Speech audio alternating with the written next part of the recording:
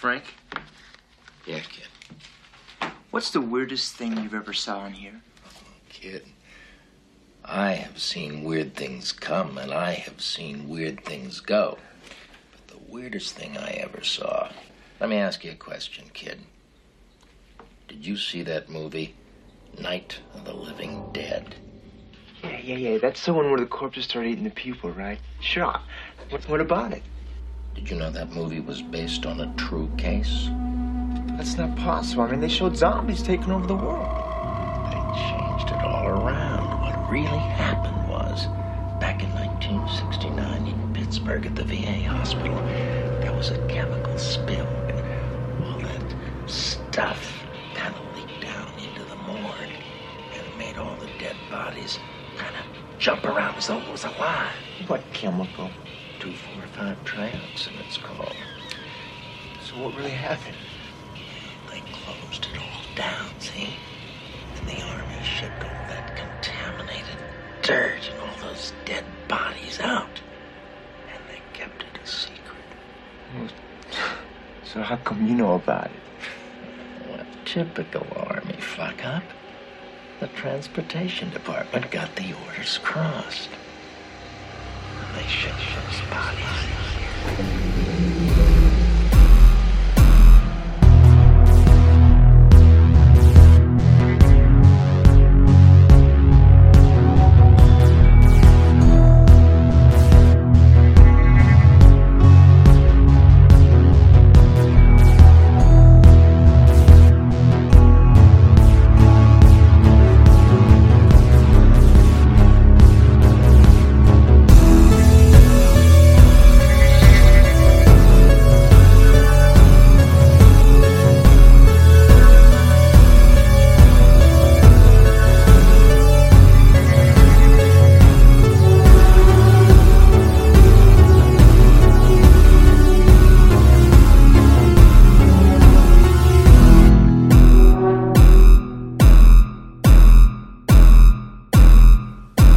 Welcome to the nightclub, where we are the ones who cremate rabid weasels. Ernie, I've got to tell you, there aren't really any weasels in the bags. Yeah, bud. And I'm your host tonight, Hoss Puma, the herbal enchanter, and the guy who's from down south instead of up north, whatever that means. Fuck it. I'm from the deep south. And tonight I'm joined by, he's usually Mr. Natterdays, but tonight he's Mr. fucking party time. Tonight I am Sergeant Jefferson at the 42nd Mobile Artillery, and I'm ready to party and fuck shit up. And we've got my large counterpart, counterpart, that big old Yankee over there from the Midwest, Boss Tuna from the Joe Blow Horror Show. How you doing there, bud? Yeah, bud. I just want you Kuyons to know, you think this is a fucking costume? This is a way of life, bud. Oh, shit. Yeah, bud. What's up, fellas? What's up, fellas? Tonight, I don't know, man. I'm excited as always. I'm always excited to do this, but we've already shown our hands on Undead Crusties. We pretty much said every movie in our zombie list was a 10 out of 10.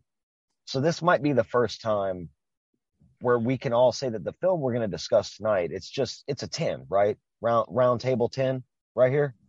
I was actually going to come in a little bit lower than that, but thanks for bringing that up. I was thinking more of like a 9.99.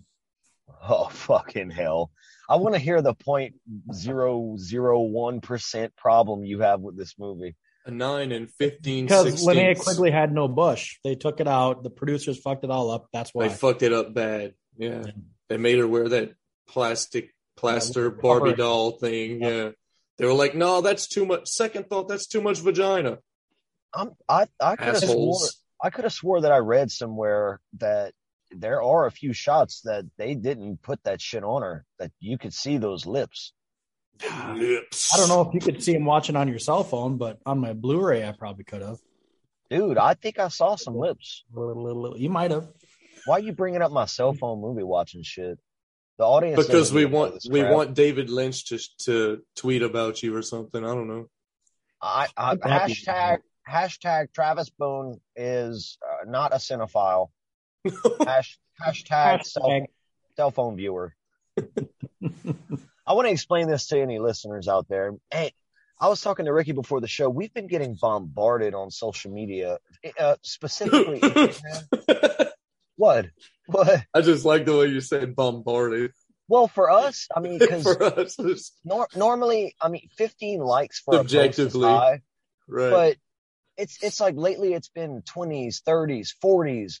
Yeah, bro. Not every post, bud. but quite a few. It makes me happy, and more people are commenting lately. So, yeah. But I think it's because tonight we're gonna cover a fucking awesome movie. It's fucking rad. Oh, dude, what was my original point? Party time. Excellent. Yeah. I'm on that blueberry. I'm just glad it's my second time on with you guys, and we're talking about zombies again. I absolutely love it. Yeah. Who's got the record for most guest spots right now? Jarrett. That would be Jarek at the moment. Our beloved favorite special guest, Jarrett. You're closing in at second. Yeah. Well. Actually, no. Actually, he's tied with. Cut that. No. Oh no, that's right. That's not out yet. Yeah, you're second, bro. I listened to that last episode with Jarek, and he was talking some mad shit that he was the fan favorite. And I think someone needs to put him in his place. And you want to fight him? I got something. I want to say to this Mr. Jarek Thibodeau. Oh, nice. 1, 2, is this on? Yo, Jimmy, hit me with that Triple H. Yeah, you let the music keep playing, Mr. Dunk.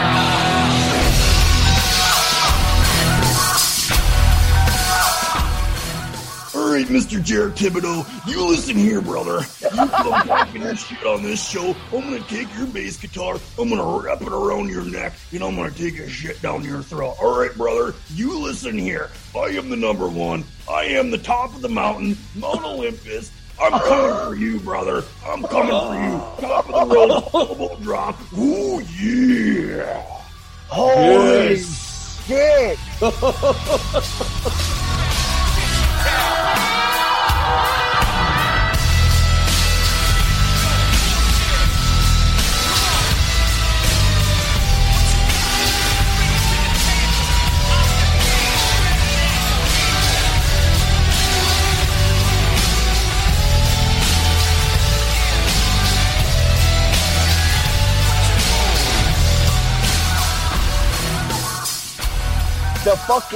It's been, oh my God. It's thrown down. That's amazing. Now. Oh, yeah. Beef. That's it. Now we've got fucking our guests or infighting over who's the number one most beloved favorite special guest. This is insane. That's one title that's got my name on it. Ooh, he's going for the title. Going for the title. Match. I think we're gonna have to settle this at some point or another. Who Dude. knows? It's gonna be, it's gotta be pay-per-view. Yeah. We're gonna have to have Owen Hart has to fall off the ceiling. If I don't get 70-30 on that pay-per-view, I'm out. I cannot believe what Ricky just said. I didn't hear what he said. I said it's gotta be pay-per-view, and Owen Hart has to fall off the ceiling. Dude, I saw that live, bro. When I was a kid. It was so fucked up. Rikishi's gonna fucking come and just fucking rub his ass on you. on his. It's kind of amazing. His big dimply butt. There's one thing I would not agree to do if I was a wrestler. Number one of them. Yeah, that's one of them. I was gonna say number one, it would be heights. Number two, it would be Rikishi's ass face maneuver. I don't remember what he called it, but it's terrible. My God. It's going to have to be attacked. You're a soldier if you do it. I'm not a soldier. That's not happening. No, not gangsta enough. I don't want to smell that. A soldier boy. Soldier boy, tell him. It's too late. No. Don't even get started with that. Right. You'd have to do a tag team match, man, because Ricky brought Jarrett to the fold, and I'm your co-host on Joe Blow Horror Show, so I'd have to be in your. You'll just ride on my shoulders like Thunder Beyond Thunderdome, and we'll just be on. We'll be unstoppable. We'll be like fucking cosmic Michael Myers. Oh shit! Halloween Kills. Yeah. If Jarek like looks like he's gonna win, then Travis will be like, "Stop! He has the mind of a child. Look at him. You can't hurt him." I don't even remember what he actually says, but I just remember like something like that. Yeah, it was something like that. He was like, "He has the mind of a child. He's a sweet boy." I don't know if I should be laughing or be like, "Wait, what?" Right. It's okay. I have the mind of a child too, so it's I'm allowed to say it. Yeah, you were farting and giggling at the same time a minute ago, so it's like Peter Griffin in the bathtub over here. Oh yeah. So yeah, listeners, go back and check out what is it? Episode? I lose track of the numbers, but it's Undead Krusties. It's the don't matter. It don't matter. Episode 30 is None of This Matters. That technically is not a guest spot from Boss Tuna. That's a crossover podcast. Yeah. So Yeah. I'm saying all this because for the uninitiated, anyone new to the show, Boss Tuna is the world's biggest zombie nerd. Check my credentials. He will watch If I don't lie. anything zombie. He got his certs, boy. From the depths of Tubi and Amazon, he goes down deep below the dark waters in the well and finds the trashiest, shittiest zombie movies possible. I slum it up for you guys. Slaying Dragon. What's the worst zombie movie you've ever seen, hands down? Worst. Like, not even good to watch because it's so bad. You're like, this is fucking terrible.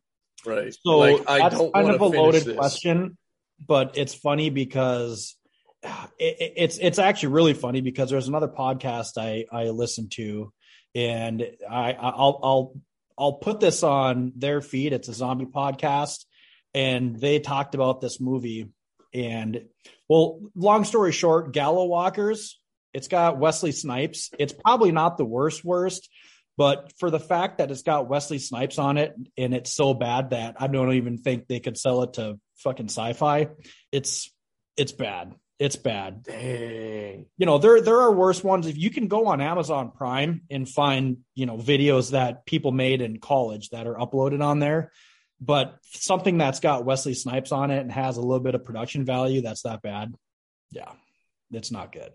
That's just one that pops out right away is Gallows Walkers with Wesley Snipes. When I was trying to dive more into like Western horror, because at one point I was really like, holy fuck, I need more Western horror in my life. I added that to the watch list. I think I got like 5 minutes in and decided to go watch something else. Yep. Shout out to The Pale Door, which made Boss Tuna and mine's top 20 of 2020 list. Yeah. Yep. It was very high. That might have been my second or third, if I remember correctly. We've already got our top favorite zombie films, as I mentioned already. And yeah, tongue-in-cheek, silly-ass jokes aside, again, I think we're all confident here that this movie is the best. Confidant. A masterpiece. And I'll tell you what, maybe it's just because T-Boo and I just got done with our Summer of the Dead series, but good God, was this a breath of fresh air. And there was something I said controversial that I'm wondering if I should bring up. You should. Okay. You should. Okay, listen, before I want to preface what you're going to say because I know where you're going with this. Yep. And I never told you, but this is the reason that it made me think of that. So I can kind of. Okay, so John Russo. All right. I think he wrote the original. Did he not? With Romero, the 68? Yeah. With Romero, yeah. Yeah, okay. So we can get into it more later, but I'll say I see your point more in that context of what you're going to say. But let me preface this. So on the Joe Blow Horror Show, we've been doing the Summer of the Dead series featuring all of the zombie movies by master George A. Romero. I was very excited to do this because there were some movies from the Of the Dead series I had not seen, mostly the latter half, but I've come out loving every movie. Every single movie I've got love for. So go listen to that. for deep dives. But I want to ask if we could do a slight, and maybe this could be a Joe Blow thing, or maybe we could do it tonight after the midnight ritual. I would like to do a slight retrospective of the series and maybe rank them. That would be fun to me. I might have to think on that, actually, because it's funny. If you asked me that before we started this, I would have been able to rattle them off, no question. Revisiting them all like we did, I think I'd have to shuffle some stuff around a little bit. Well, I know my ranking, so that's why I would kind of just like to maybe compare, contrast, and talk about, I don't know, maybe we did it enough on Joe Blow throughout the run of the series. I think we might have talked about just how it might be fun just doing some kind of ranking. If you want to do it at the end of tonight's show, just let me know. If not, we'll just save it for Joe Blow. So there you go, everybody. Now go ahead, give us this fucking controversial ass statement.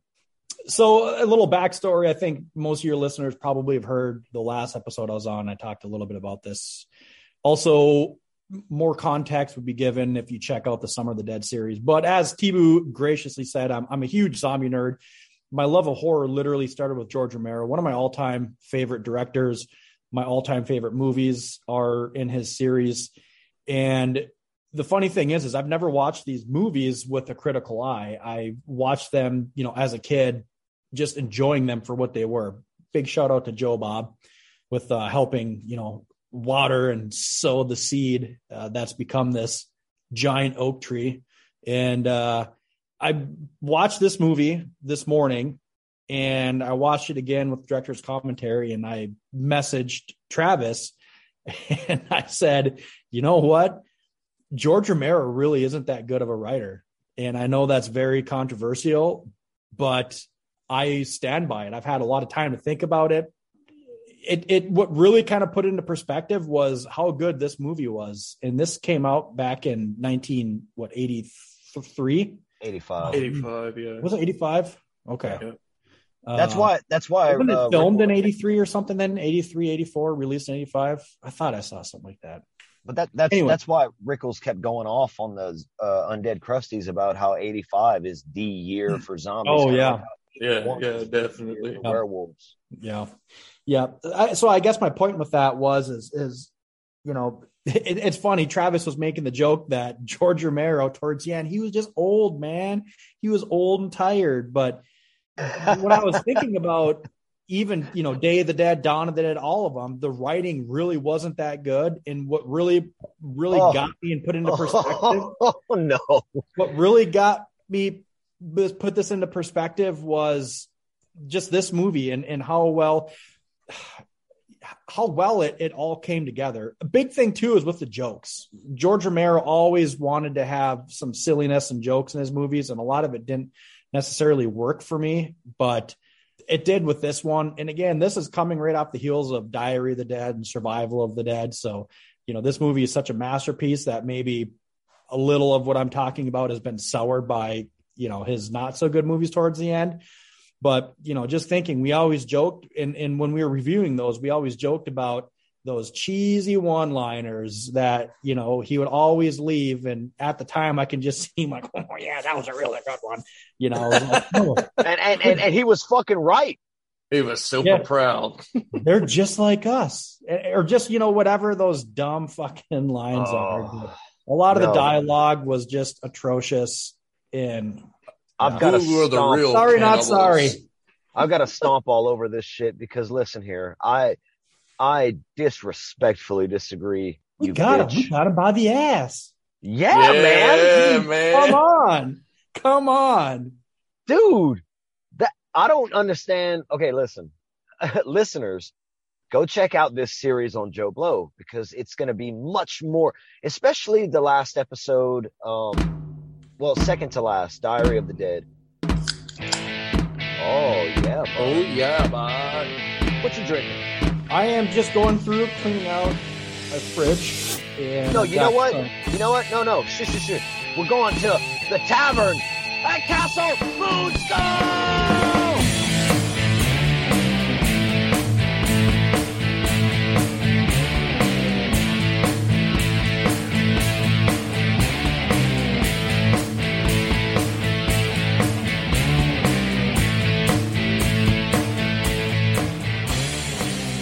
No, I'm cleaning out my fridge, smashing through the rest. I think this is one of my last pumpkin beers. It's the old Jacko Latte. It's a pumpkin coffee milk stout. Ooh. I've only got a couple left, and the couple I have left are Imperials, and I might just let those marinate until next Halloween.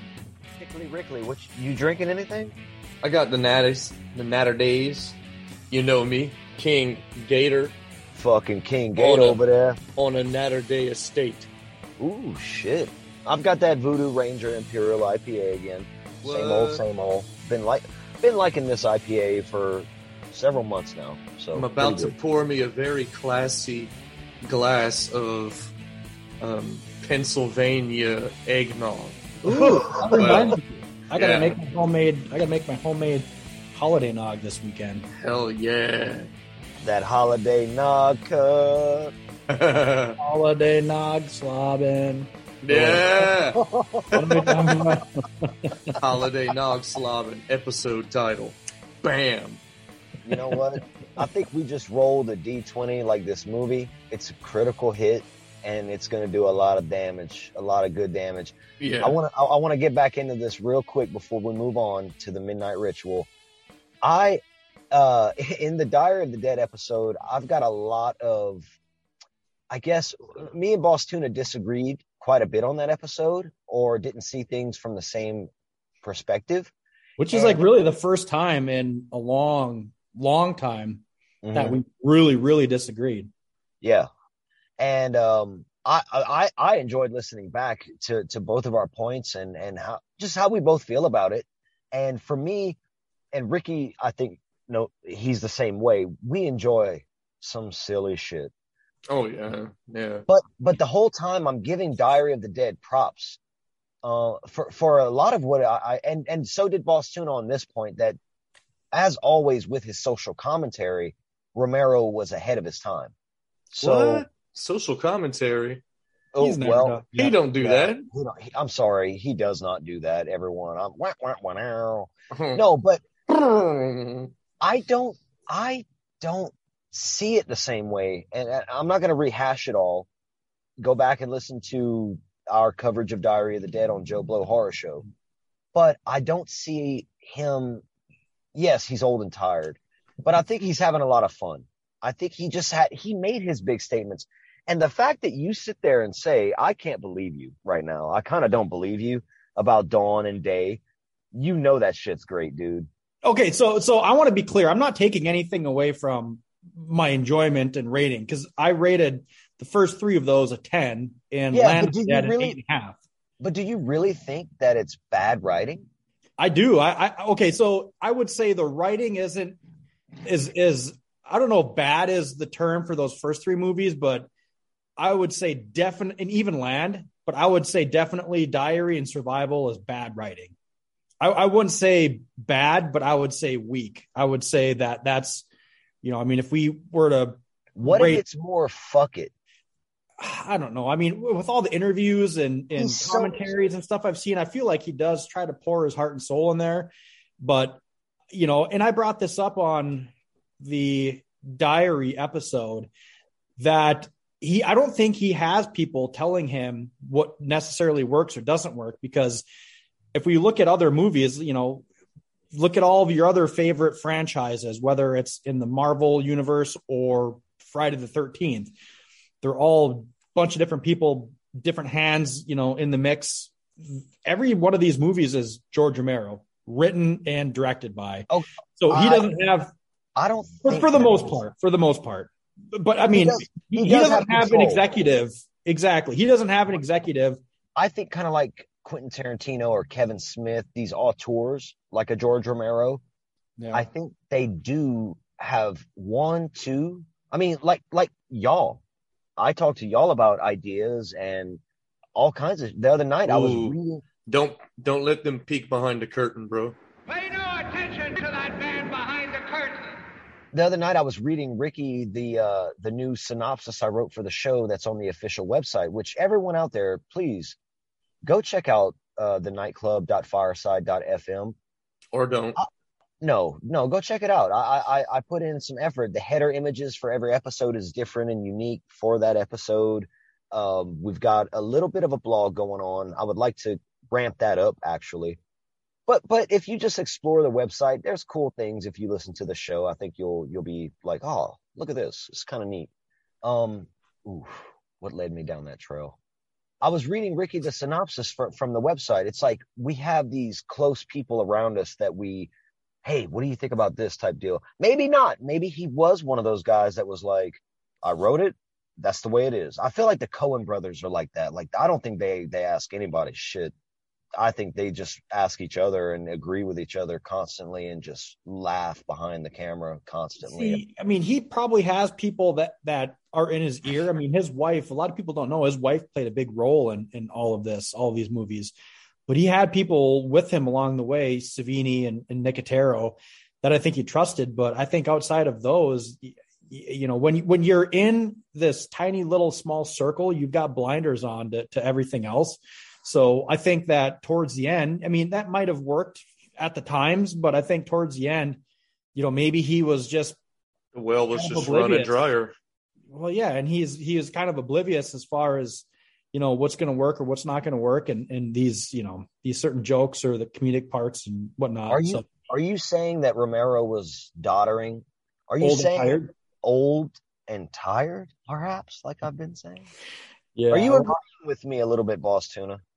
No. Okay, look at Martin Scorsese. He's still pumping out fucking bangers, and he's like 80 years old. Look at Clint Eastwood. Is Martin Scorsese still pumping out bangers? The Irishman, wasn't that just a year or two ago? I made it about 30 minutes in and got so bored I turned it off. Oh, I love those movies. Clint Eastwood. I haven't seen the newest one, Cramacho or whatever, but man, he's still pumping out some bangers, and he's God almighty. I mean, he looks like he could have been a zombie in one of these movies. He is a zombie. Yeah. He really is. He talks to chairs. I'll say this, and then I'll give you the last word on this little debate.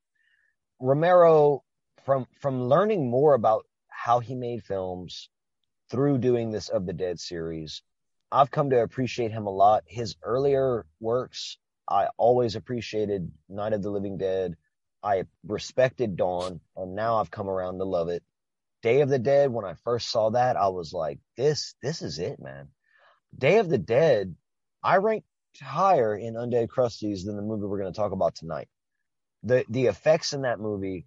Is there food? The writing. Excuse me. I like how he says it twice. He's like, excuse me. Excuse me. Because Rhodes won't shut the fuck up. I haven't eaten. Is there food? You were supposed to be here at 7 o'clock sharp, mister. I know. Sarah told me. I'm sorry I couldn't break away. Is there food? Listen, egghead, let me bring you up to date on what's been... Excuse me. Is there food? I'm running this monkey farm now, Frankenstein, and I want to know what the fuck you're doing with my time. I think the writing in that movie and the performances are just as good as tonight's film. Not better, just as good, because tonight's film, Ricky and I were talking pre-show, and we were saying, like, every single line and moment of this movie is memorable. Every single one. It's nonstop great. So I'm going to stop now, but I will say I now, and I started off saying this when you mentioned it, looking at it from the point of view of like I'm going to compare all his later movies to this movie. Yeah, they don't hold a candle. Yeah, man, I don't know. I think he was a good writer that ended up saying, I don't give a fuck. I'm just going to write whatever the fuck I want. And not saying he didn't put in the work, which is the heart and soul. I'm sure he did. He was old and tired, but he showed up every fucking day. So Romero, R.I.P., brilliant, cultural shifting son of a bitch. Yeah, I don't want to come across beating him up, because I know this is one of those topics, and he's one of those guys where he's got just a cult following. And I know there's people that are like, fuck this guy. I'm never listening to your show again when you have him on. That fucking dead horse you were beating in Diary, it's a zombie now, and you're still fucking just wailing away. But I just want to say he's still one of my all-time favorite directors. I love all of his movies, and I rag on some of them, but I mean, I think Diary was my lowest rated in the series, and I still gave it a 6.5. I can't remember what it was, but I don't know. I think when we get into the Midnight Ritual with this movie, it'll make a little bit more sense, at least where I'm coming from. So I love that he said Midnight Ritual. Yeah, me too. That was awesome. Boss Tuna is a big fucking zombie fan, bigger than me, bigger than Rickles over there, and he knows his shit. I'm just fucking, we're just having a good old debate. And it's all opinion based, anyways. And I know you love all subjective. I know you love Romero, so it's all good, cuz he loves Romero like you love feet. I'm not Tarantino, but I don't hate feet either. I've sucked a toe or two in my day. Hey, bro, who hasn't? Who hasn't? No. What? Really? Fuck no, dude. Goddamn sweaty ass shoes and shit. Fuck that. Not even straight out of like the shower or the I'm tub, saying or it's like, after like clean, like when it's clean. Yeah, it's after a bath or something, dude. You don't suck a toe unless you. Hey, if you. Yeah, maybe shit underneath the nails and all that. Like, no. Oof. Don't say that. That makes it sound gross.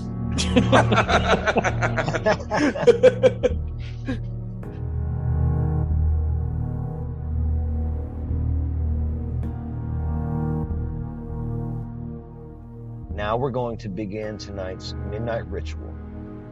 If you have not ever listened to the nightclub before and you don't know what a Midnight Ritual is, brother, I want to do the wrestling thing now. You have not listened to the show before.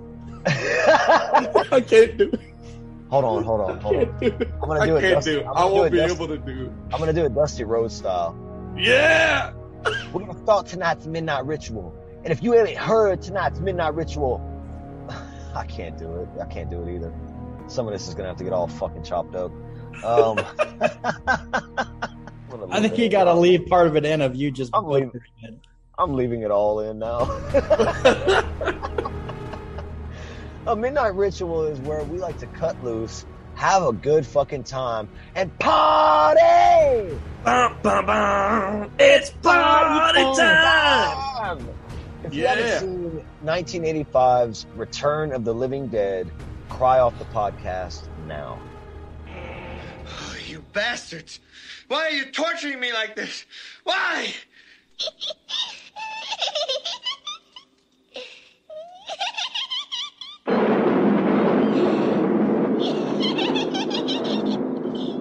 Shut up!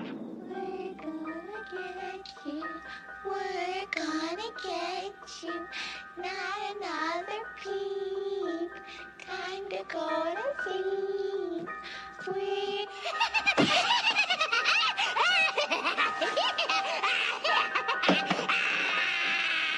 The Return of the Living Dead is a 1985 American comedy horror film written and directed by Dan O'Bannon, starring Clu Gallagher, James Karen, Tom Matthews, and Don Calfa. Ricky, where do we know the name Dan O'Bannon from? Wrote Alien. What else did he write? Life Force. That Mr. Dan O'Bannon, cuz he directed The Resurrection 2, I think, or something like that. I haven't seen that one, but it's supposed to be a really cool, like, Lovecraftian type movie. Yeah. He was brought in as the director. Originally, Tobe Hooper was going to direct this movie, which I guess I should say, John Russo, the co-writer of the original The Night of the Living Dead, he got, what would it be, Boss Tuna? Like, he got the rights or won the right? They didn't have a battle over it, right? Romero was just like... No, they just had different ideas where the sequel would go. So that's, I don't think they left on bad terms or anything like that. Yeah, Russo basically had the right to use Living Dead. Romero was like, you could just say Living Dead and I'll do Of the Dead. Nope. So this is the John Russo's first endeavor right here. It says written by Dan O'Bannon, but didn't John also Russo written by someone else too? Who was it? It's mainly written by Russo and Rudy Ricci, I think. Yeah, I didn't even see that. Dan O'Bannon did say though, like he's like, this was his directorial debut, and he's like, he only directed 3 movies, as The Resurrected, some other one that was first, and this one. Well, this one was first. I think he did something else before that. Did he? Like a No Name or something? Yeah, I just looked it up. Oh, yeah, that's what. Okay, so Bloodbath. It was a 7-minute short, 1969. But yeah, 7-minute short. Well, that don't count as a feature film. This is his. No, this is his first feature. Yeah, yeah. He's mainly known for his writing. Basically, it's the Alien series. What was the Alien series? Oh, Total Recall. Yeah, that's what I was trying to think of. Yep. Damn, he wrote Total Recall. Yeah. Screamers. I don't know. I don't know. I love. Oh, you probably have. You just don't know it. Well, on his directorial feature film debut, Dan O'Bannon said, "I spent 37 years of my life not being alive. Now I'm fulfilled." Whoa. So that's how good he felt about this. That's amazing. That makes me so happy. Right? And I bet, dude, I bet this movie was so much fucking fun to make. I mean, it's just, how fucking fun is it to watch? I bet they had a blast. Except for Linnea Quigley, when she had to not use the bathroom for 12 hours at a time because of the prosto pussy. Damn, that sounds terrible. That's just terrible, I'll tell you. As I mentioned, Clu Gallagher's in this film, and he plays Bert, and Don Calfa plays Ernie. So Bert and fucking Ernie are in this movie. Right. I thought it was Gulager. I thought his name was Clu Gulager. Maybe it is. Am I saying it wrong? I don't know. It is Gulager. I think it's Gulager, because I remember hearing his name and thinking, wow, that's an amazingly made up sounding name. Clu Gulager. And loving it. Yeah. What's your name? Clu Gulager. Dude, Gulager and Calfa, that sounds like some kind of crazy company. Like a law firm. They sound like some seedy some seedy lawyers. Oh God, they represent the goddamn mob. All right, James Karen as Frank, love Frank. Yep. Tom Matthews as Freddie, love Freddie. Yep. Beverly Randolph as Tina. Miguel A. Nunez Jr. as Spider. Love Spider.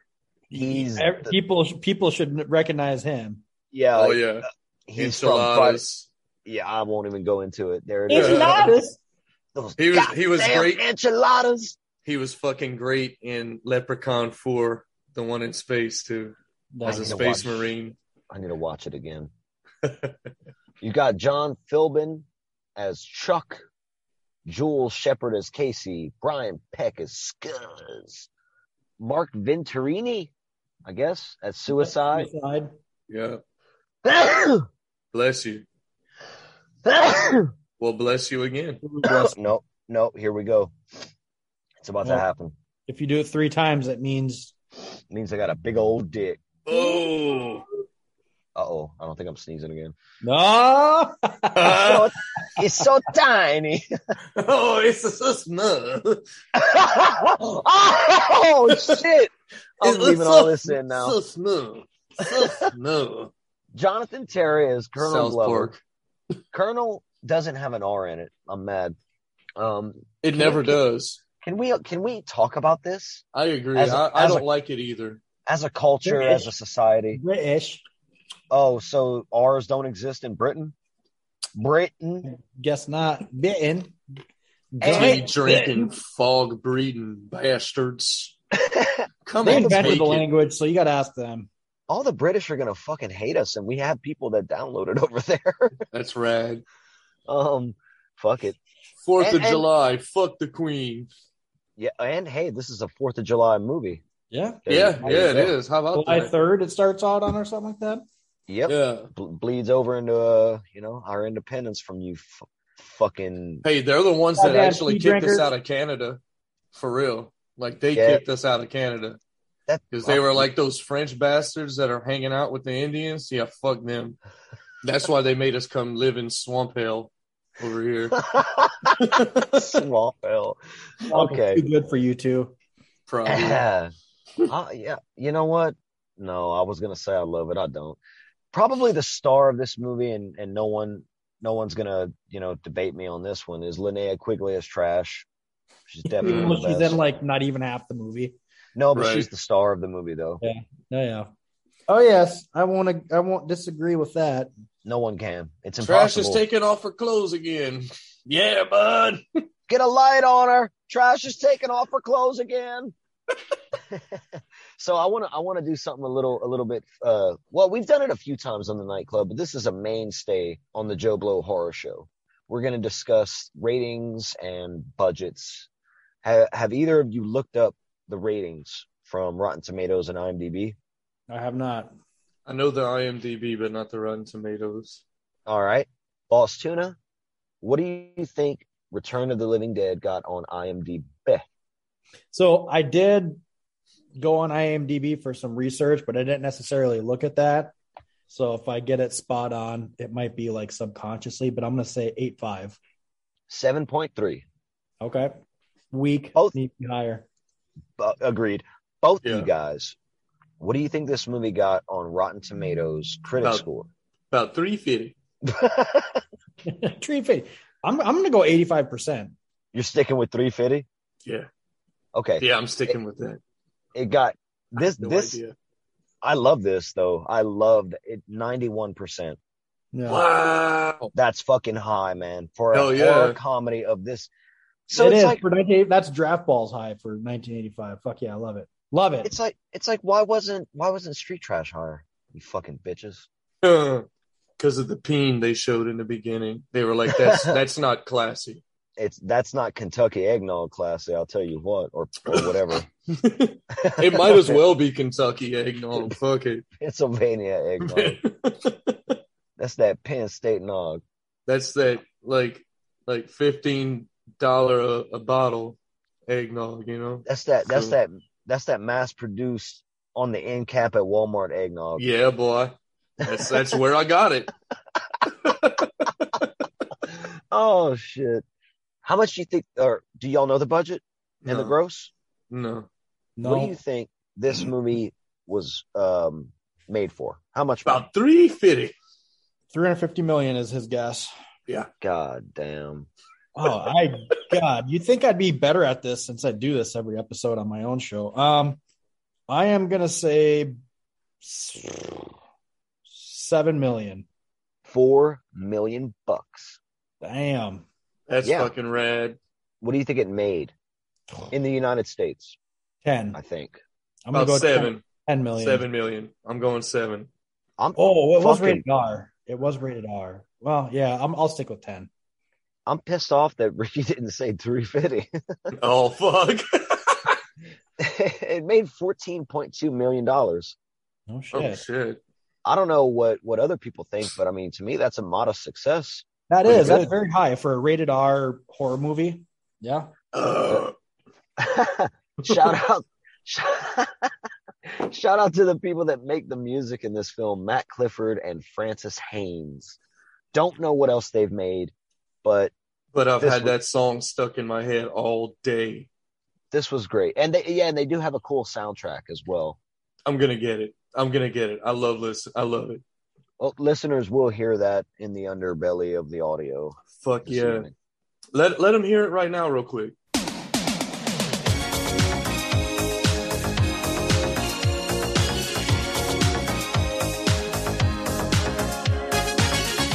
You should actually just rickroll them.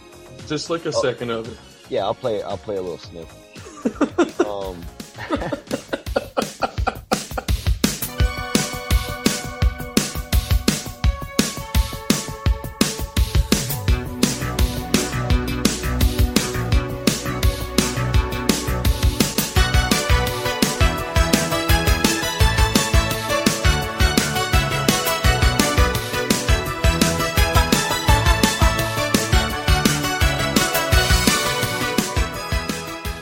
I'm going to actually play a different. I'm going to play a similar sounding-ish 80s song, but it's going to be from Corky Romano. Fuck yeah. I saw that in the theater, unfortunately. I love that movie. I really like Bad movies. Chris Kattan. Chris Kattan, yeah. I'm a fan. I just, for me, for some reason, I'm just like, yeah, that dude's cool. I don't know. So this film, as we said, opens on July 3rd. It's Freddy's first day at the You Need a Medical Supply. I love how it goes straight from those captions about all the names being real people and places, straight to the sign, You Need a Medical Supply. When you pointed it out, I was like, it's yeah, amazing. I never really paid attention to that either. The opening thing is like, you would expect it's, all of this is no real people, real locations or whatever. Yeah, fucking John Russo, Dan O'Bannon. Who was the other writer? Rudy Ricci, I think. Yeah, whoever had that little clever idea. Ricky pointed that out to me, and I was the same way. I was like, man, I just noticed it on this last watch. Yeah. Like, really, like, oh shit, I see what you did there. That's really great. And I've noticed the sign before, and I noticed the caption before, but I just never, because they go directly next to each other, and I'm making scissoring motions with my hands to convey that to you guys. I don't know how we do it unless we just scissored or something. Oh, scissor me timbers. So you're at the You Need a Medical Supply. It's Freddy's first day on the job. Frank is in there, like, the movie starts off to me very, for what it's going to become, very serious in tone. And there's jokes definitely in here. And you this is where you start to love Freddy and Frank, man. Like right away. The boss is there, right? Yeah. Bert's just there. for a little bit, then he's leaves. leaving. Yeah, he's like, and Bert's like, whatever happens, don't name it after me. Yeah, buddy boy. Then he tells Frank, I'll see you at the barbecue. Yeah, and he's like, I'll be there with bells on. And I was like, what's going on with you two? Right. Not that I'm grossed out by it. I'm just curious. So in a weird way, I'm kind of like attracted to Bert. Oh shit. Okay. Right. That's rad. Yeah. Just a dead man sausage flopping around, zombie sausage. I like old men that are scared and also brave, but not being the same person. So I always need the Eiffel Tower of old men. Oh shit.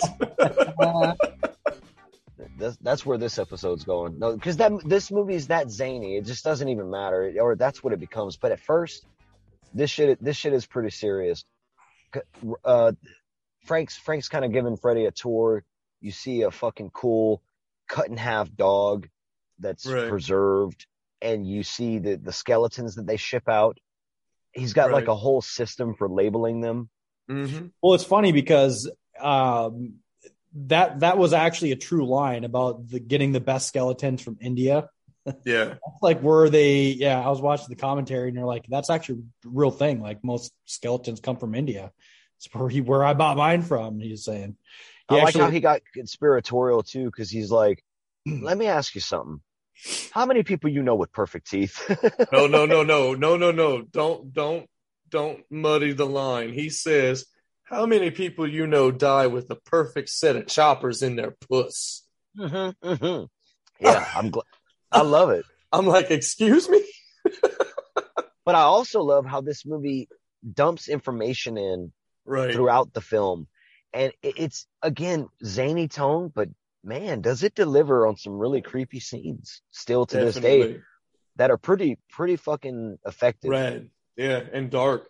The first, when I was conjuring up my controversial thought that I was going to present with you, was this opening scene and just how good the writing and dialogue and character interaction was between Frank and Freddy. And like you said, that, I mean, they're doing a good job making them likable, and they're having fun with it. And I take this here, throw them in there. Yeah, put a bunch of that popcorn in there. All right, you're doing a good job. You're doing a real good job there. Thanks.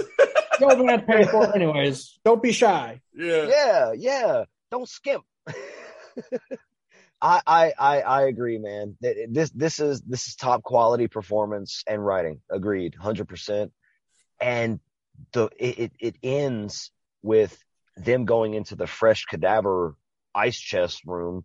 Right. And there's one corpse hanging in there, and the camera just, the shots, the cinematography in this film was done by Jules Brenner. Fantastic. Fan-fucking-tastic. It's phantasmical. Yeah. And that's, again, where this movie has these effective moments, because Freddy's really creeped out. And Frank's I love the way he just never takes his eyes off it. Yeah, dude. Frank's like, look alive. Yeah. Mm-hmm. There's a lot of foreboding lines woven throughout this film. And so you get then the infamous retelling of Night of the Living Dead, but it's the true story. Right. Because Freddy asks Frank, what's the craziest shit you've ever seen here? And Frank, this is when the acting goes to, it was already a 10 in a certain way, but this is when both of their acting goes to a fucking 11, but not so bad it's good. So amazing, it's great. It's a 12 out of 10, I guess. I don't know. Yeah, I find Frank is like you could tell he's having fun, but like he's very subdued when he's telling the story too. The movie shifts into Creepville, man. Like right here, I still got creeped out because it's like Freddy's being told that the government was. So the original story for Night of the Living Dead, apparently in this reality of Return of the Living Dead, it's a film, but it's based on true events where a chemical called 2,4,5 or 2,5,4 trioxin. Trioxin, yep. Yeah, it got loose and started fucking people up. So the government took these bodies, stored them in these canisters like preserves, so you it's like pickled zombies, and shipped them to You Need a Medical by accident. They've been harboring these pickled zombies for fucking 14 like 20 years. Yeah, 14 years. So Frank is building all of this up like we've got him right here, and Freddy is just like, what the fuck? Awesome jump scare when the phone rings. That's very effective. I think it's made more effective by the fact that Freddy, who is the audience, freaks the fuck out. Yes, and knocks shit all over the place and stuff. Yeah, Boss Tuna, great. Fuck it, it's all great, man. It's all great right there. Yeah. And then Frank kind of, after he answers the phone, it's his wife on the phone, by the way, and he's like, keep the pot roast warm. Kiss, kiss. Hey, kiss, kiss. It's all so good. Oh shit, we're gonna spend an hour on the opening of the movie. I'm sorry. Okay, so Frank's like, you want to go see? You want to see him? Freddy's like, oh yeah, I do. Frank is played so well because he's like, you could tell like he's that type of person that he's got this probably like entry level job, but he's so proud of it. He gets this new guy that's working with them, and he's like, hey, check this out. Hey, check this out. Hey, do this. Right. He's just so excited and excitable, and yeah, I love it. It works so well. And his excitability, if I could speak right, damn you, Voodoo Ranger. It gets ramped up when he gets scared. Hold on a second. Leia.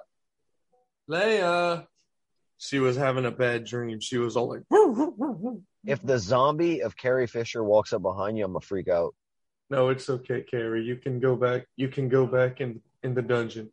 And down into the dungeon we go, because Frank's like, there they are, right there. They go down into the basement, and Freddy's beholding, or is beholden to? No. Behold. Are we making more words up? I guess so. It's the nightclub. Freddy is witnessing. Fuck, he's not witnessing shit. He's staring at canisters of zombies. Yeah. This is great. This is great. And we talked about it on Undead Krusties, but it's still the fucking best. Ricky. He fucking opens the lid. He sees the corpse. My guy sprays Windex on the viewing glass. Yes. And then grabs the whole roll of paper towel and uses the whole roll to clean it like some kind of fucking animal. He's an animal. And then Freddy's like, well, what if it leaks? And he's like, leaks? You know, he's like, this is made by the U.S. Army Corps of Engineers. Yeah, and slaps it. Oh, shit. Look at that. You said that thing was alive? So they say. Oh, God. Hey, these things don't leak, do they? Leak? Hell no. These things were made by the U.S. Army Corps of Engineers.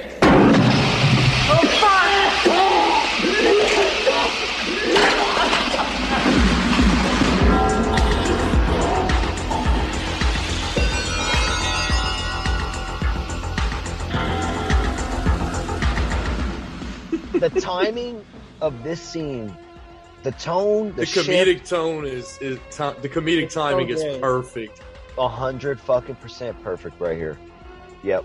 The canister bursts, the gas sprays out in their faces, they start coughing, the music kicks in, and we're introduced. It's comedic. It's perfect comedic timing, but it also, it's like you said, it's serious at first, but it also gets darker from here too. Oh, because like you said, the music kicks in, and you see the gas. Like it's like the visual narration of what's happening with the gas, where it's going. It's just perfect. I love it. During the credit sequence, this is an amazing credit sequence. It's one of my favorite intros ever. Hands down, it's one of the best. It's amazing. The chemical gas is spreading throughout the entire medical facility, and it's waking up the dead. Yeah. The shot that's like eye level from the one end of the cadaver room, just slowly going straight towards it when it starts, boogieing, is the fucking best. And there's so much creepy that you might not notice on the first watch, with the butterflies on the board moving. Yeah. Like everything is back alive, And one thing that I noticed this time was that every time the butterflies are on screen, there's like a little sound effect that they put in with it that I'd never caught before. Oh, I didn't catch it at all. So yeah, it's just like a little sound effect. Like just when it's like, even as soon as the camera pans after the second time it shows it, as soon as they're off frame, it stops. There's so much in this movie that does show real craftsmanship on every level. Man, I see why Dan O'Bannon felt so fulfilled. He Absolutely.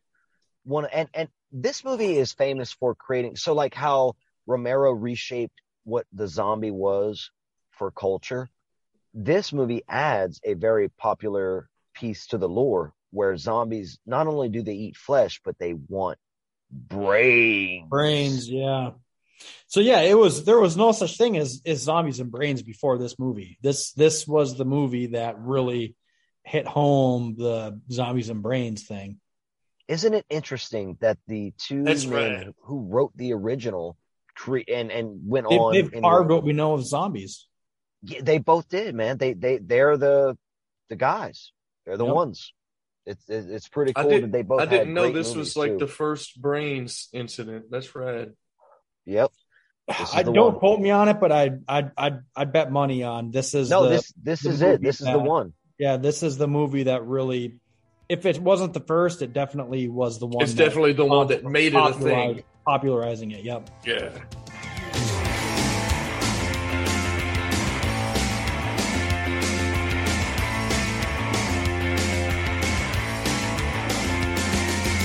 I got nothing for you. The movie then cuts to our fucking gang of little rebel kids. Little poser punks and new wave kids, and just it's amazing. It's the most cartoonish human beings in existence, and I love every one of them. But you have to, growing up in a small town, this is what I thought. Like, Mamu was like this. I thought it was absolutely. Yeah. Ricky was a scene kid. I guess I was a nerd. I don't know what I would have considered. We had one of our. I was punk first, but then that just changed with the times. I guess. I'm just saying. Now you're punk as fuck now, and metal. But I was born punk as fuck, bro. Like one of our came out friends, of my mom punk. He came out with a mohawk. Yeah, it was all slick. And a handlebar mustache. Yeah. Fucking Lenny. And that guy's leg for a guitar. Oh shit! Yeah, bud. Yeah, bud. Yeah, bud. Yeah, bud. Yeah, bud. Yeah, bud. Oh god.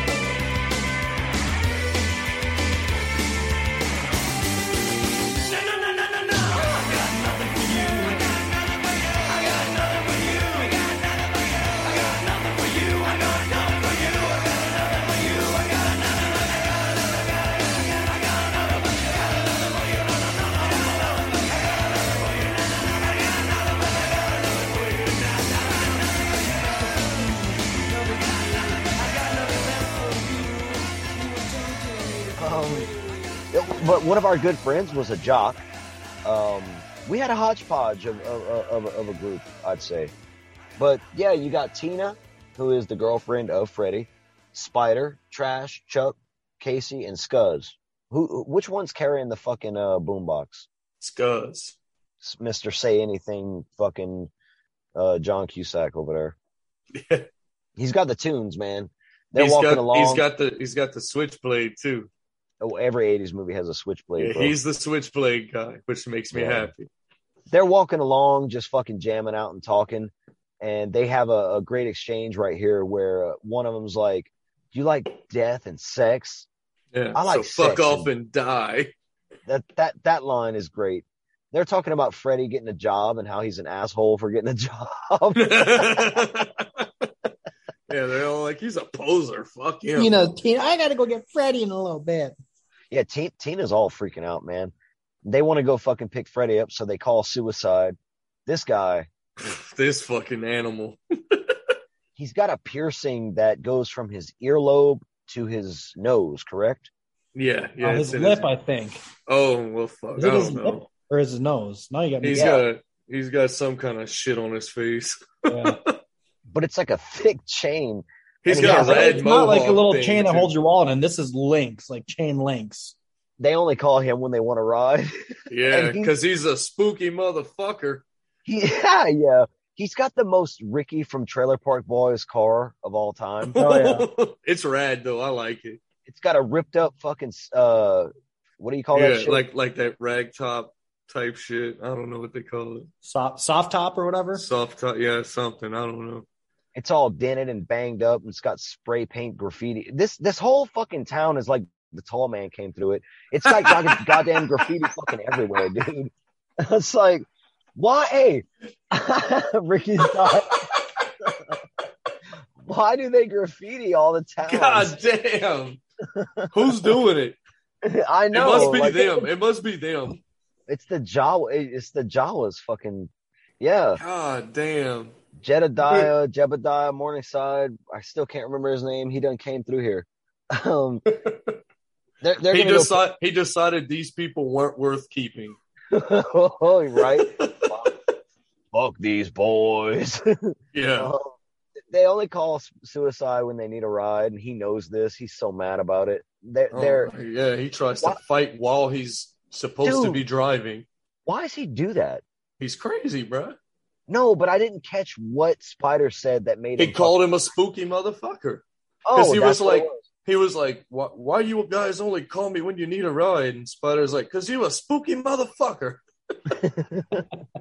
They're going to go fucking pick up Freddy, right? So Freddy and Frank, they passed out from that fucking trioxin. Right. And now they're coming to. I love how we have the best coughing ever from Frank. There's a lot of coughing here. Soon to be rising out of coffins here. I'm getting my poltergeist on. Whoa. He needs to do a Return of the Living Dead rap, dude. Yeah. I'll be your John Russo. I love how dire the situation really is, and we as the audience know it based on the title sequence. But they're just like, oh, there's gas everywhere. I'm gonna spray some deodorant. All right. Old school Lysol. I'm gonna try not to fucking hit on every note because we're gonna be here all. So they start hearing some yelping sounds, and he's like, "What's that? You hear that?" And they see one of the split dogs, and it's really cute and awesome. And then he turns it over, and when he sees that it's hands all slimy and it's still alive, I love his first, like his initial reaction is kill it. And he grabs the crutch and starts beating the fuck out of it, and the poor dog's just like, yeah, man. I feel so bad for it. I agree. Oh, again, 100%. I'm gonna say so much tonight. That is the best. The first thing he thinks is, we gotta kill it. And Freddy's like, oh yeah. And he does that again in a minute when the fucking cadaver in the icebox. Dude, he doesn't want to fuck up the cadaver. He doesn't want to kill it. No, he's like, oh Jesus, oh God, I can't do this. But that's later. But at first, they're looking at it and they're like, "Whoa, what are we gonna do?" And Frank's like, "We're gonna lock it in." Fred is like, "Yeah." they get so frantic together and work each other up They're so much. so good. They're great. Oh man, they're one of the great best together. duos of all time. So there you go. The cadaver that starts screaming and beating on the door, they decide to lock his ass in, and then they decide to call the boss. They call Bert, and when they do, they go to the office, and there's an amazing hand-drawn eye test on the wall. Yeah. Bert is a slave driver or something, yeah. Yeah, and a cheap-ass motherfucker or some shit. Yeah. Like I couldn't even read the bottom line, but yeah, Teresa pointed it out. It said Bert is a slave driver. That's the last thing I could read. It's like, God, that's small at the bottom.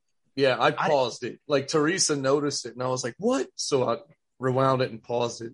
I couldn't read the bottom two lines, but I didn't even notice that shit. So see, there you go. Like the sound with the butterflies. And I've seen this movie. This is probably my fifth watch of this movie. There's a lot of detail in this movie. It's fucking awesome. It's probably hard to see that detail when you're watching on a cell phone, though. Yeah, that's probably why he never noticed. Yeah. Right. Especially if you got your cell phone up on like the TV stand and you're only 3'9", but oof. I've been reamed so hard I don't have a comeback. Hey, do you have to get on a stepladder to decorate the top half of your Christmas tree or what? He's got to get on a stepladder to reach the top of the toilet to sit down to pee. Oh shit. I don't have to get on a stepladder to fuck your mom's. Ooh. And my mom's dead, so you can't joke about her. Oh, I'd fuck her. Oh my God. No, zombie mom. No, zombie mom. Zombie mom, he won't be good to you. He's an asshole. Yeah, because he'd fuck someone's dead mom. Right. He's totally the worst kind of person. Hey, let's throw Owen Hart in here and have a fucking necro three-way. Oh man. Yeah. Let my dad in the corner my dad too. They can just This is gonna get as fucked up as it possibly can tonight. Oh, so they do call Bert, and Bert shows the fuck up and he's like, "You did what?" Yeah. He's so mad. I love where he's like, "What are we gonna do?" And Bert's like, "Well, I'm gonna get investigated, then I'm gonna get sued. I've got a reputation. Gonna go to jail." Yeah, he was like, "I'll probably go to jail." Who's got a reputation? Oh, he's talking about his reputation. I've got a reputation in this town. Because they want to call the cops, and Bert's like, "Fuck that shit. We're gonna take care of the problem. We're gonna destroy all the fucking evidence." Right. And that's when they decide that. Well, Bert decides we're gonna let this to fucking see if out Ernie's. Oh, that's right. First, they subdue the cadaver. Yeah. Mm-hmm. That was actually pretty comical. I mean, you got this like fucking lime green cadaver running around, and you could tell it was shot so well because they hacked its head off and it's running around, and very unique camera angles done pretty well. This is where Frank gets full blown fucking crybaby big bitch Frank, and I love it so much. Bro. Jesus! He's fucking... he's just moaning and screaming the whole fucking time. And it's so good. I love it. Yeah, so this is dismemberment, bro. I fucking love this shit. I like the fact that they made this cadaver like weird green and like very dry on the inside. I was gonna say they're probably like, well, what would a pickled zombie look like? And right. Like, I'm fucking this color and it's red. Sense. It's the best. Oh, just a little fionk. Oh, you Kion, you. I'm saying it like Boss Tuna. Kion. You Kuyon. Kuyon. Why do you say the N? Folks who don't come from Louisiana have a harder time with the pronunciation of our N sounds. It's like Boudin. People say it's Boudin. Like Boudin. Right, they say Boudin instead of Boudin. Prejean instead of Instead of Prejean. Yeah. It's just something that happens. Hey, it's not No, I want to see if he could do it though. Say couillon. Couillon. Yep, there you go. There you go. Couillon. It's hard for me to not say couillon when you got a big wiener. It makes your ends really. Well, that's why Cajuns have such an easy time with it. That's also why the British kicked us out of Canada. Because there were also you don't want tiny wieners. Small wieners infecting our bloodlines. We don't want their small wieners infecting our bloodlines. We already have bad teeth. I just spit my beer everywhere. And a propensity for breeding in the fog. Dude, it wasn't pirate zombies with all the mold and mildew. It was fucking British people that invaded in the fog. Oh no. Yeah, dude. Oh, fuck it. Goddamn. They subdue the cadaver. They cut it up into pieces, and yeah, that's when Frank's like, I've got an idea. Ernie, the fucking buddy of his that he's known for 25 years. Did you guys catch the fucking German undertones or maybe overtones with Ernie? Ernst Kleinfelder, and then he's listening to the German march music and shit. He's got a fucking 9 on him. He's got a P-38. Walter. Is that what that is? Walter. Yeah, it's a Walter P-38. Oh, I know shit. because I looked it up. I knew I could tell it was German by looking at it because it looks like those fucking Nazi guns. You know, one of the Nazi officer guns. I'm ignorant when it comes to guns, so I just use like street terms like fucking my 9, my gat. Actually, sir, Nazis didn't use 9mm. Okay. Mm-hmm. The kids all show up outside of You Need a Medical Supply and decide, fuck waiting for 2 hours in Suicide's car. Let's go to Resurrection Cemetery and hang out for a while. Again, more But Trash loves it. She's like, oh, let's do that. I gotta say, I love her horrible lines. They're so perfect. She does have some bad lines, but I think that it's written well for her character. Exactly, because she's supposed to be like super cringy, and like they even treat her like that because like she's like I like death, and they kind of ignore it and just talk about whatever. Because she's their goth friend that's obsessed with death, and just she's the emo of the 80s. I mean, everyone knows, what the fuck that was all about. In darkness you will find me. I dance among the dead. But very soon I'll need to hunt the scent of blood instead. Rising from your earthbed, it thickens in the air. A smell gone sweetly rancid. I know that you are near. Tonight we'll make love to die. Tonight we'll make love to die. I know you think I'm nasty, but I am no common girl. I once slept with the devil. It was really no big thrill. The passion of the killers who lie away from me to show me my own meaning of death and ecstasy. Tonight we'll make love to die. Tonight we'll make love to die. They go hang out, and they're partying, and of course, Trash is sitting there being like, do you ever think of dying? All the ways you could die. And Spider's have you ever thought of all the ways that you can foreshadow in like the most obvious ways possible? And Spider's like, a bunch of old men. She lays it out. Spider's like, I guess I try not to think about dying. Suicide gets all horny thinking about death, so she starts fucking stripping. And you get the goddamn best dance scene since Night of the Demons right here. Okay? Yeah.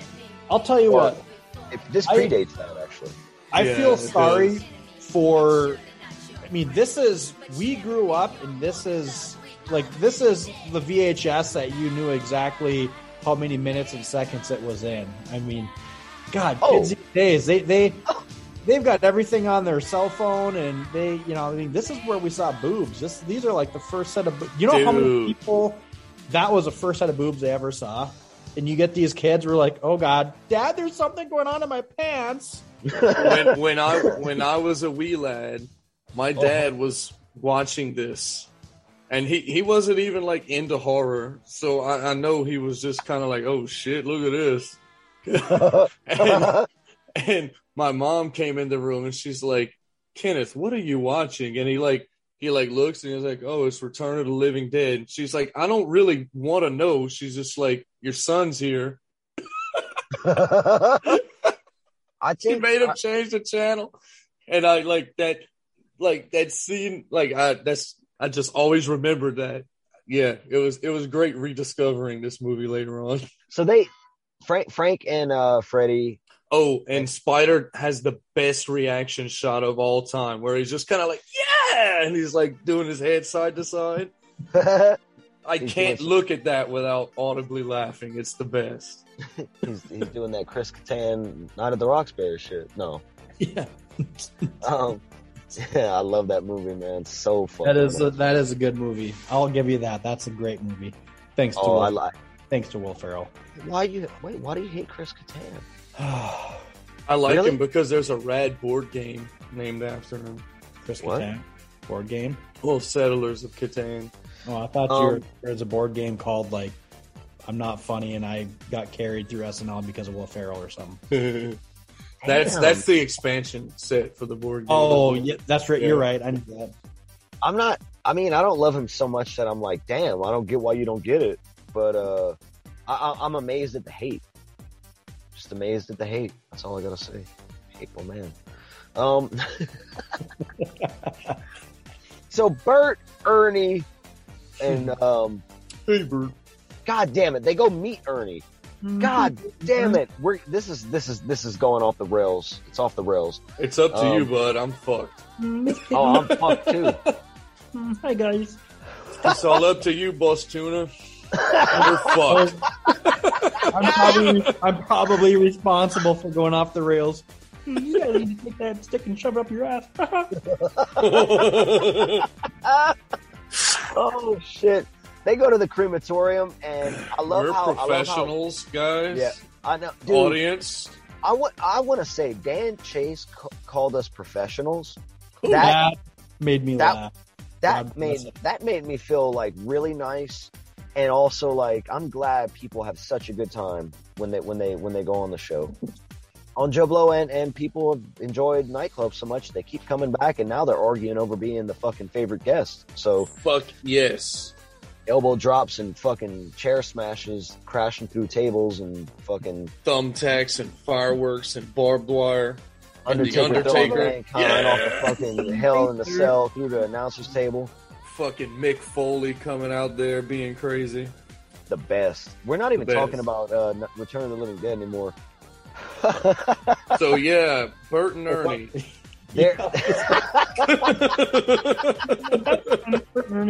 So they go across Sesame Street to the mortuary, and oh,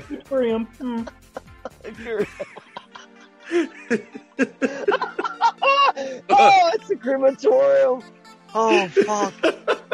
I've never been this bad off. Okay, we gotta reel it in. I'm so sorry. They're gonna burn up this fucking cut up cadaver, and Ernie's like, well, you're gonna owe me a big one. And he keeps saying it over and over again. This is where the movie really kicks into gear, because they burn this corpse, and the smoke rising from isn't it just a bunch of bags of rabid weasels? It's supposed to be a bag of weasels. And he's like, careful, Ernie, don't get bit. This scene's great because all of the fucking plumes of the infected cadaver go up into the night sky. Stormy clouds roll in, and it immediately starts raining, and we pan back down. The camera's following all of this. Again, this is awesome. How you said earlier, Boss Tuna, like a visual narrative. Yes, that is exactly what I said. It's an awesome visual narrative. It's so fucking cinematic. My bad. Rickles is the eloquent one. Boss Tuna, yeah, I'm super eloquent with my natter days and my fucking you get an F. Pennsylvania eggnog. Sweet eggnog, but nice try. We pan down through the soil as the water drips in, and you can actually see it, and I saw this on my cell phone, spilling through the soil into the coffin beneath. And so the cemetery right next, again, to this medical supply house and crematorium, so there you go, the zombies start rising out of the fucking grave. A mortuarium. Sanitarium.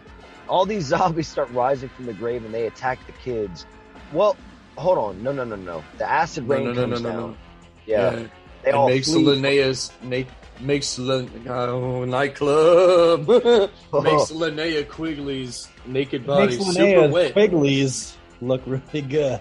Yeah. Oh, bro. Makes her nice and wet because she's all burning and shit. And I feel bad for her. They all get in Suicide's car, and the rain's just pouring in because the shit's all fucked up. Yeah, they're like, roll up the windows. I got none. I smashed them. That's the Ricky from Trailer Park Boys. Punk as fuck. Also Ricky as fuck. Yeah. Yeah. Well, yeah. So after they burn the bodies, the gas goes. Everything's coming up. They call the ambulance there with Frank and Freddie. And they go back, they do the tests on Frank and Freddie, and they're like, oh my God, what's your temperature? 70? Mine's 71. What's that mean? They're freaking out. Right. Then they go outside. There's no pulse, no blood pressure. And that's when you get some pretty awesome kills. And then you get those iconic lines, send more cops, send more paramedics. This is the part of the movie that's hopeless as fuck, because every time someone shows up, a horde of zombies just emerges from the shadows, and they're so good at ambushing them. The zombies in this movie, this is like Romero type shit right here. Yeah. They're intelligent, and they speak very well. They're articulate, and they're more intelligent zombies. Straight up, they know exactly. When the cop shows up, the first cops that go there, they get eaten, and then they send more cops, and you get the zombie cop out there with this like flare waving, and there's like 3 cop cars, and they just go, oh, I love that. I fucking love it. That's great. This is where I'm going to start to say that Return of the Living Dead is kind of cosmic-esque, because of the characters inside, trapped inside, realizing and saying out loud, everyone who comes here is going to die. Right. Get swallowed up. Exactly. By the void. By the flesh-eating, brain-eating void.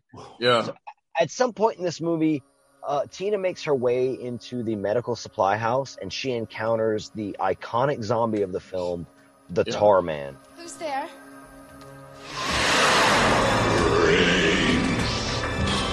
He bursts onto the scene, shambling around, looking epic as fuck, saying he wants her brain, bruh. That brain. Live brains, more brains. When all I love how he uses the fucking come along to break open the cabinet too. Tina's hiding in a cabinet, and Tarman's like, by the way, I got this. we're also fucking capable of completely using tools and just everything. They retain all their former memories. Mm-hmm. You know, it's rad. Suicide gets head bit, and he's dead. This is where it's tough to talk about, because it cuts back and forth so many times between all the cops and paramedics coming and them trying to get out of the crematorium and the shit that's going down at the UNITA something, and then it's cutting back to the fucking the colonel and the military is now becoming aware of it. Right. There's so many different storylines coming together. It's kind of tough to. Welcome to the nightclub where we are the ones who ate lamb chops for lunch. For lunch. This fucking guy just says had them for lunch. Like, dude, the colonel, have them again, bitch. We skipped over this scene, but it's worth mentioning because I love the guards, and I thought about this for a while after seeing that scene at the beginning. The colonel drives up to his house, very nice house, and there's a very large gate with 2 guards posted outside that are standing in position, and when he drives up, They switch positions. Then one guard turns around, unlocks the gate. Gate opens, car drives through. Gate closes, guards resume position. And I'm sitting there thinking to myself, these motherfuckers get paid to stand there like that all day, like there's some kind of fucking English fucking officer. Right. And I'm like, who is this guy that has to have 2 guards posted outside his house like this? And apparently he's fucking important because there's a subplot going on throughout this whole movie where this colonel, who's rude to his doting wife, I mean, goddamn, just say thank you, dear. Don't mention that you ate them already, you fucking asshole. You tired, stressed out. Who the fuck eats lamb chops for lunch anyway? For lunch. I mean, unless you're damn like a Kardashian that can afford $100 lunch. He's got 2 guards posted outside 24/7 and a fancy He's only ass a colonel and a fancy ass night. He's a super colonel and a fancy ass. He's the KFC colonel. That's why he has all that money. It takes place in Louisville, Kentucky. He's Colonel Sanders, motherfucker. He's Colonel Sanders. It's Sanders on his LinkedIn. Oh, I'm joking. He's got an awesome 1985 supercomputer in his fucking study where he makes himself a fucking cocktail. And this guy is basically in charge of, if we ever find the zombies that we accidentally shipped to a mistake place, I'm going to fucking take care of that mess. All right. So he's that guy and he's stressed out about it. And he lets his fucking wife know. So all that's going on. Answer that phone every time it calls. Yeah. He's like, I'm on call 24/365, whatever. But that whole subplot's going on throughout the movie where this colonel, he's becoming more aware because eventually the characters give in to the impending doom of the ever-growing zombie horde that's intelligent enough to call upon this fleshy realm for more victims. And the colonel answers the phone, fucking late as shit. Who decides to call him? It's Bert, right? Bert's like, fuck it, we're going to do this shit. At this point, has Freddy become a zombie? Yeah. Freddy's already been a zombie. In the chapel. They lock him in the chapel. Yep. Him and Frank and Tina, and there's a lot of Tina. There's a lot of screaming. Freddy is zombified now, and he tries to convince Tina to let me eat your brain. I like the way he first says it. He's like, brains. Oh, bruh, this is the corny, cheesy shit that I love in this movie. Like, he's so good though. It's overacting at its best. When Scuzz first tells him, like, you're dead, man. You're gonna become one of those things. The way he starts screaming, oh no! Yeah, that like was so over the top in some of those scenes. It's over the top, but like it's also like I'm like, yeah, I'm feeling you, bro. I would not want to become a zombie. There's a style of kabuki acting, and acting before a certain time period was not as naturalistic as it is now, where you expect good performances to reflect like everyday life. Back in the day, very expressive performances. I mean, geishas, for instance, that goes back thousands of years. Very expressive performances were like the key to engaging an audience. I'm saying all this based on a video I watched called I think it's called Is Nicolas Cage a Bad Actor or something like that, by In Praise of Shadows on YouTube. Go check that shit out because this movie has so much expressive acting that really engages you. Because I guess it's just done really well, but it's definitely over the top. Particularly from Frank and Freddy. I think from everybody. I think they all go crazy in this movie. Not so wild as them, but that was their characters. But I think everyone goes to 11. I really do. But yeah, so at this point, the characters give in. They call the army, and the colonel's like, "Oh shit, yeah, there you guys are. Yeah, you're in this town." I love how he's just like taking notes too, asking them questions like, yeah, and what were the effects of that? How many you say? Like he's writing shit down, like, and he knows what's about to happen, but he's just like, yeah, I'm just gonna get whatever information I can from these poor bastards. Then I'm gonna go ahead and call Sergeant Jefferson at the 42nd Mobile Artillery and let him deal with it. Can you relay those targets again, sir? you get the launching of what I assume is a nuclear weapon. Yeah.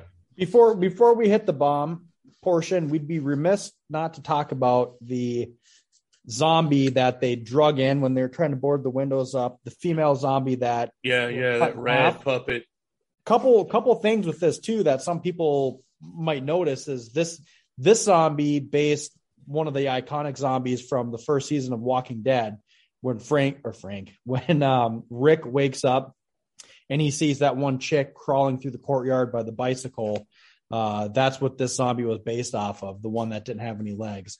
But the important part of this, why I'm bringing it up, isn't that zombie numero uno? Yeah, I think that's one of the first zombie you. Yeah. Yep.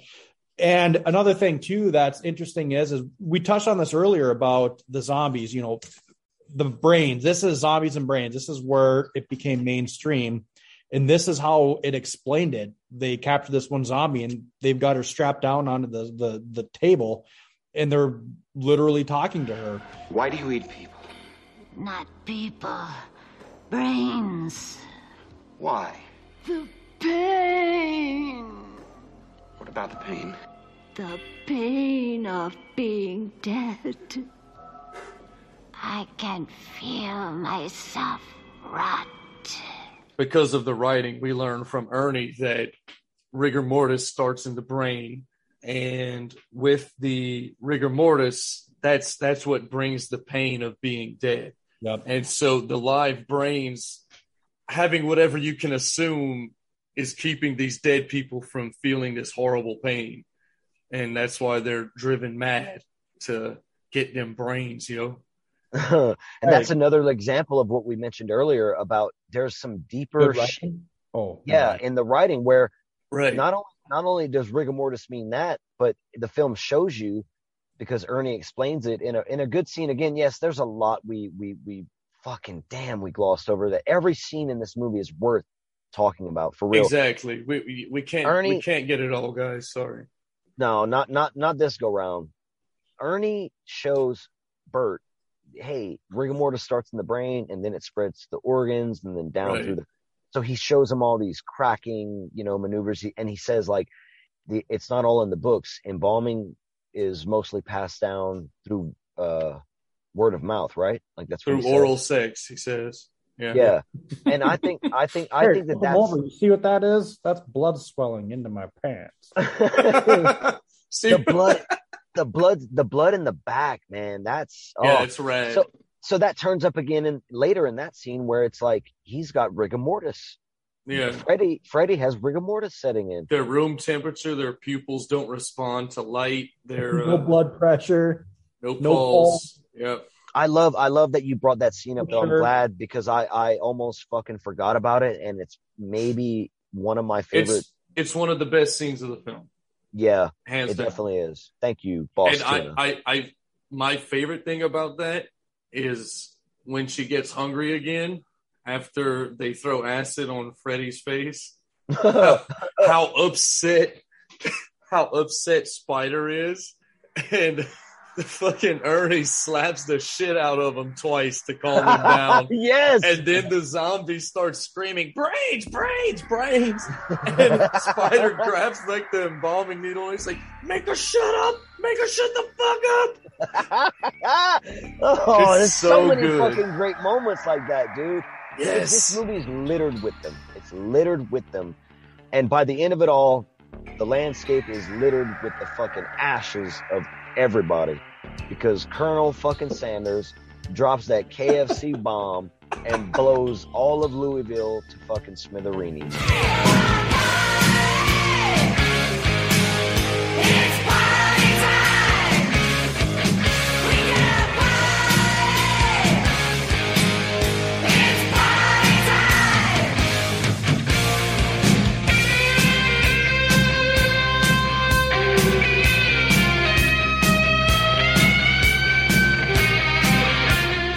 All right, that was Return of the Living Dead from 1985, directed by the fulfilled Dan O'Bannon, written by the original co-writer of Night of the Living Dead, John Russo.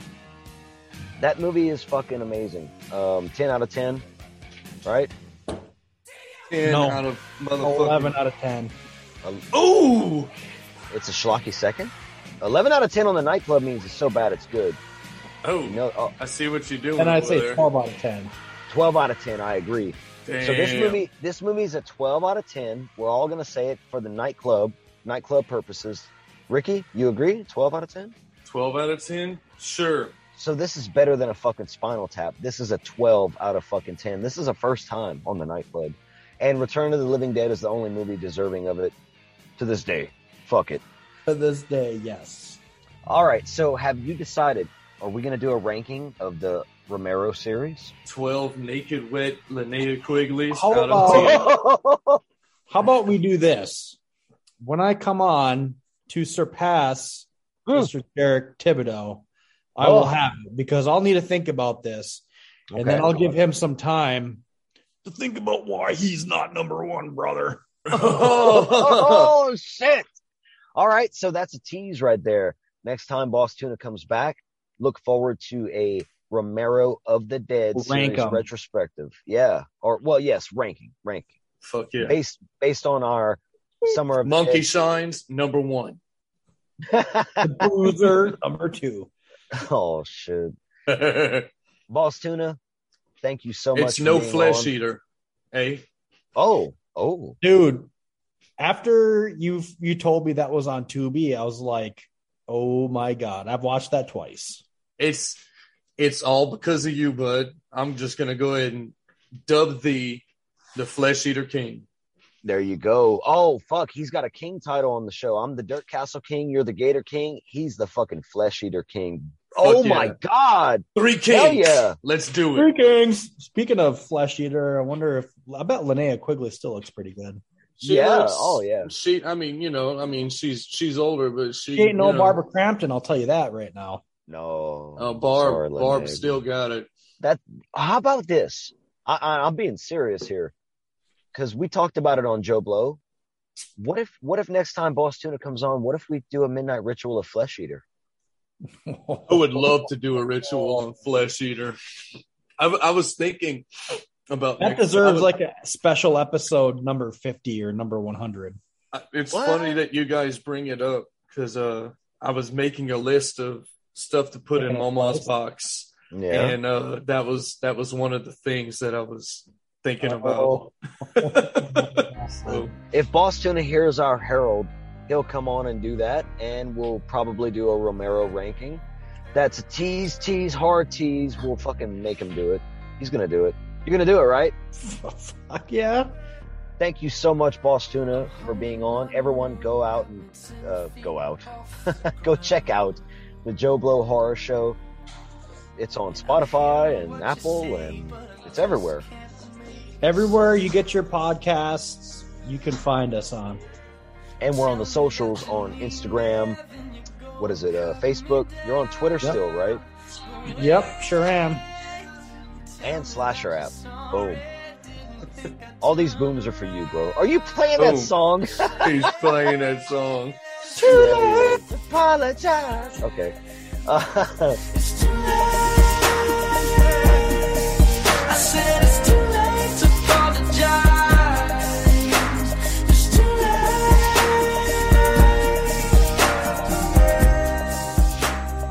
I've been Host Puma, Travis Maxwell Boone. I've been the Dirt Castle King, joined by the Gator King. And I'm asking you to embrace Linnea's Quigleys. I am the Fleshlight King. I mean, the Flesh Eater King. And I want to thank you boys for having me on. This was great. I love talking about zombies. And I just want all the listeners out there to know I love Romero. Hope you guys had fun. And I just want you to always remember that it's never too late to apologize. And I'm saying stay tuned after the music and stay fucking spooky. Because it's a way of life.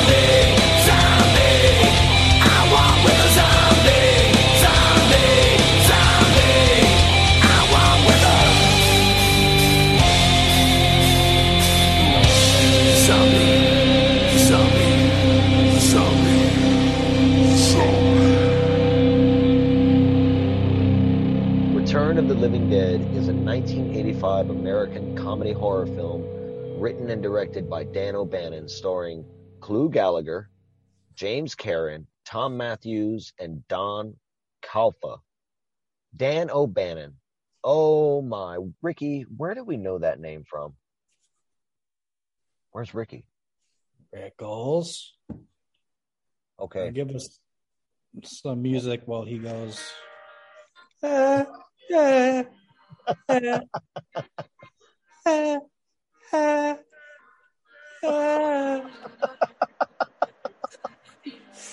the ground. Keep going. Keep going. Make a sound. Yeah.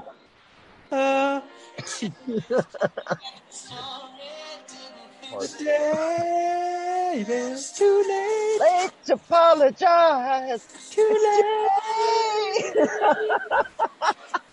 Too late to apologize. He missed all of it. That's perfect. He missed it. He won't even know what's happening until the end of the episode. What? What are you pointing at? I told you bitches I was going to have a very classy glass of Pennsylvania eggnog, and there it is. Damn, huh?